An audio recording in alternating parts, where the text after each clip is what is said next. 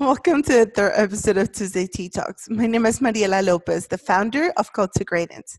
Tonight, I'm going to talk to you about how the movement came to be. Let me give you a little bit about my background. I promise that we will get to my accent later.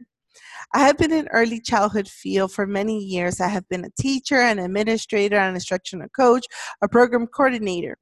During the years in the field, I have observed how girls during preschool and elementary are determined to be leaders. However, through middle school and high school, I have noticed that some characteristics begin to dissipate.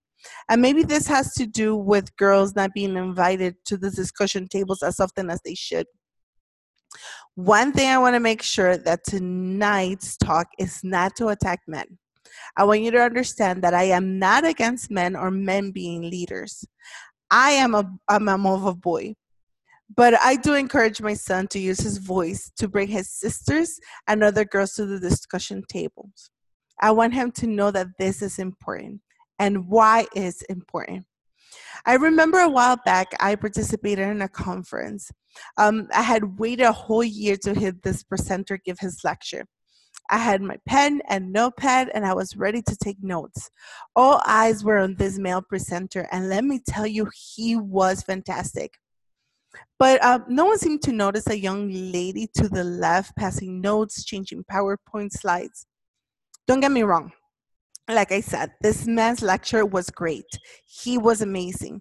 I left with a feeling of satisfaction, but also I left with that young lady on my mind. And I remember me wondering, right, who had organized the conference, who had managed to put all those talking points together, who had prepared the PowerPoints, and even who had sent out the invitations, and who was going to make sure that the event ran smoothly. That conference prompted me to do some research. I consulted with everybody, and also I consulted with Google.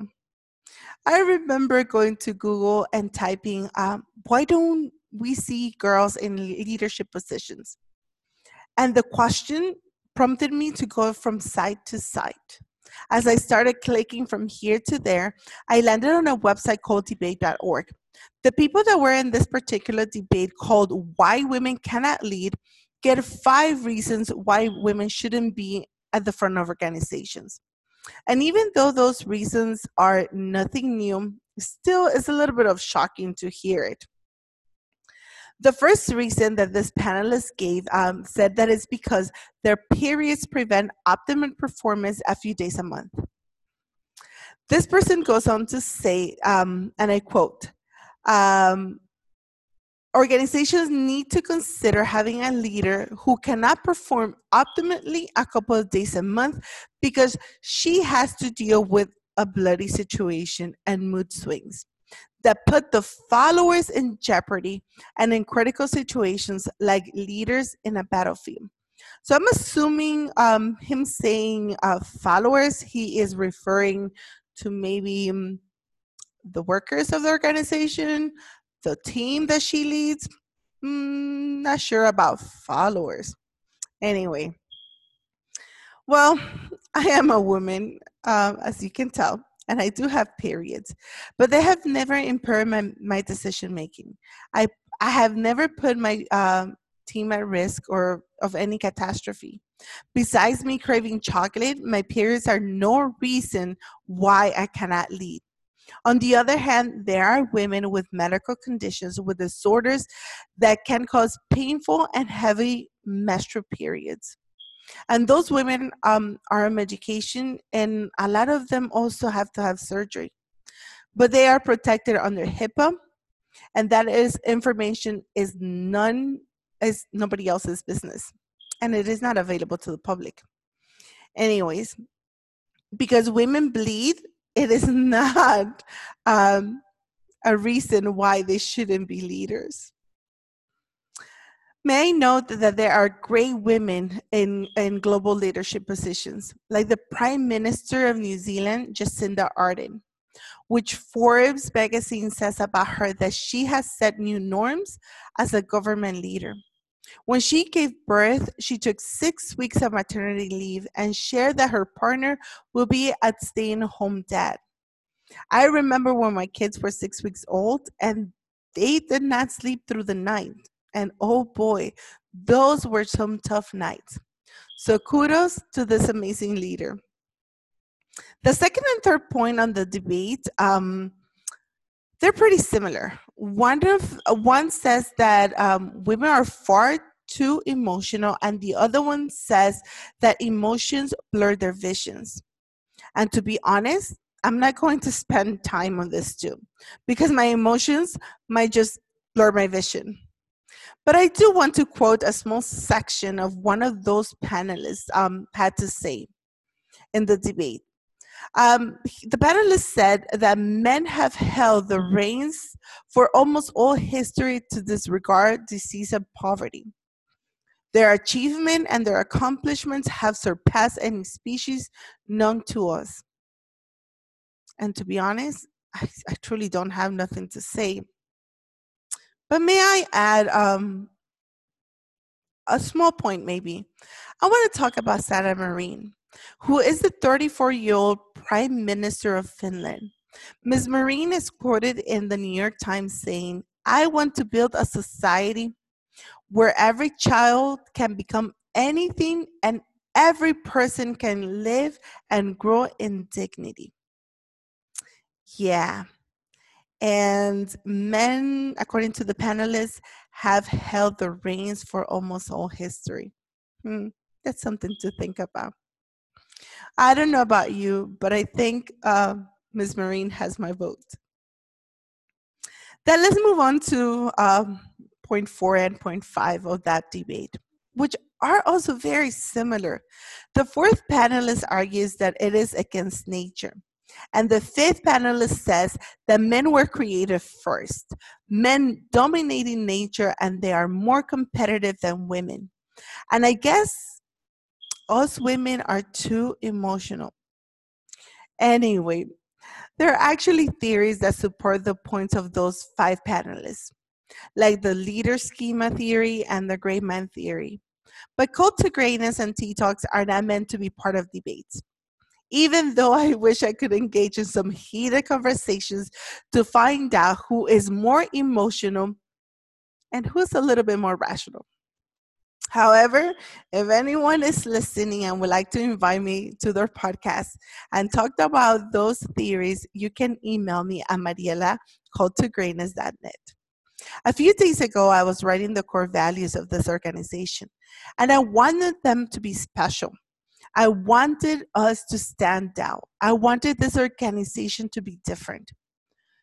And I guess we are different. We are here to build each other up, and it shows in our values. So I want to get to them. The first is dignity.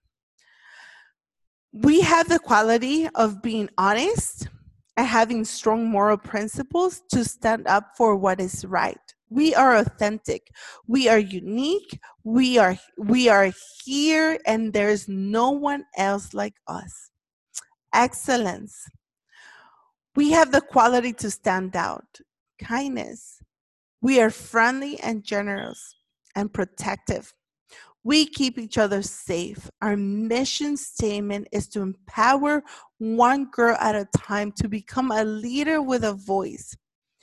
This is our constant reminder that women are more than capable to lead, regardless of their background, socioeconomic status, the color of their skin, or their age.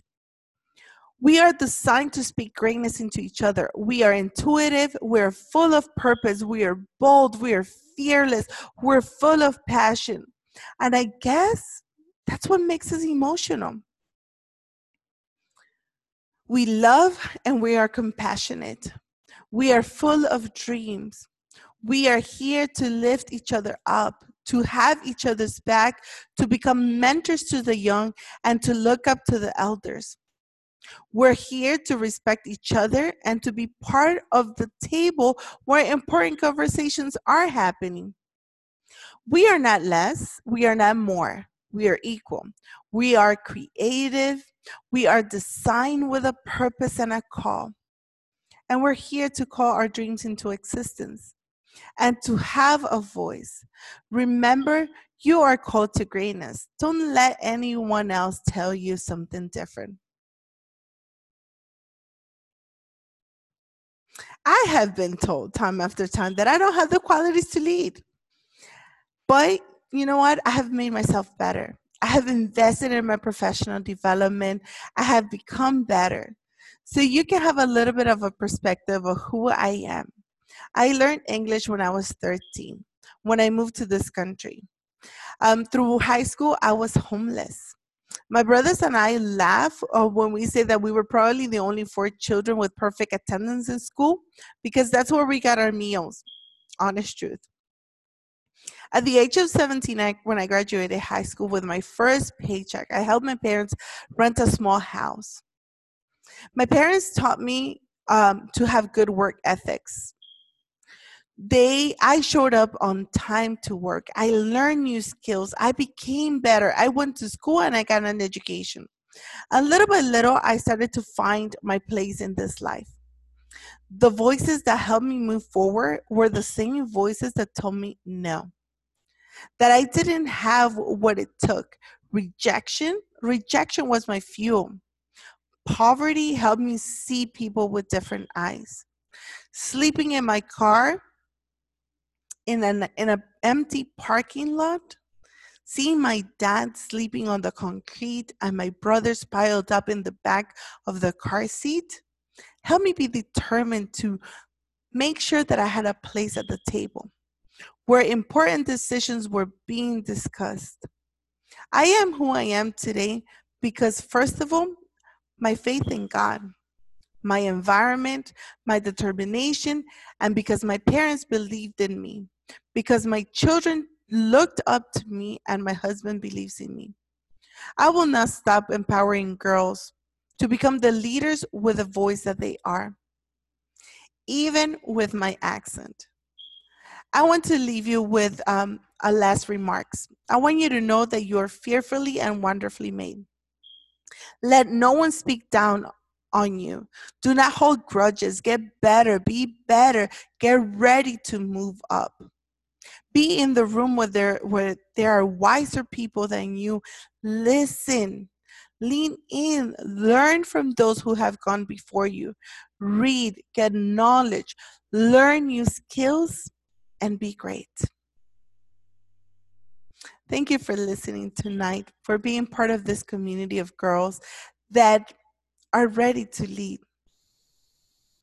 You don't want to miss next week's conversation. Our guest is just going to blow you away.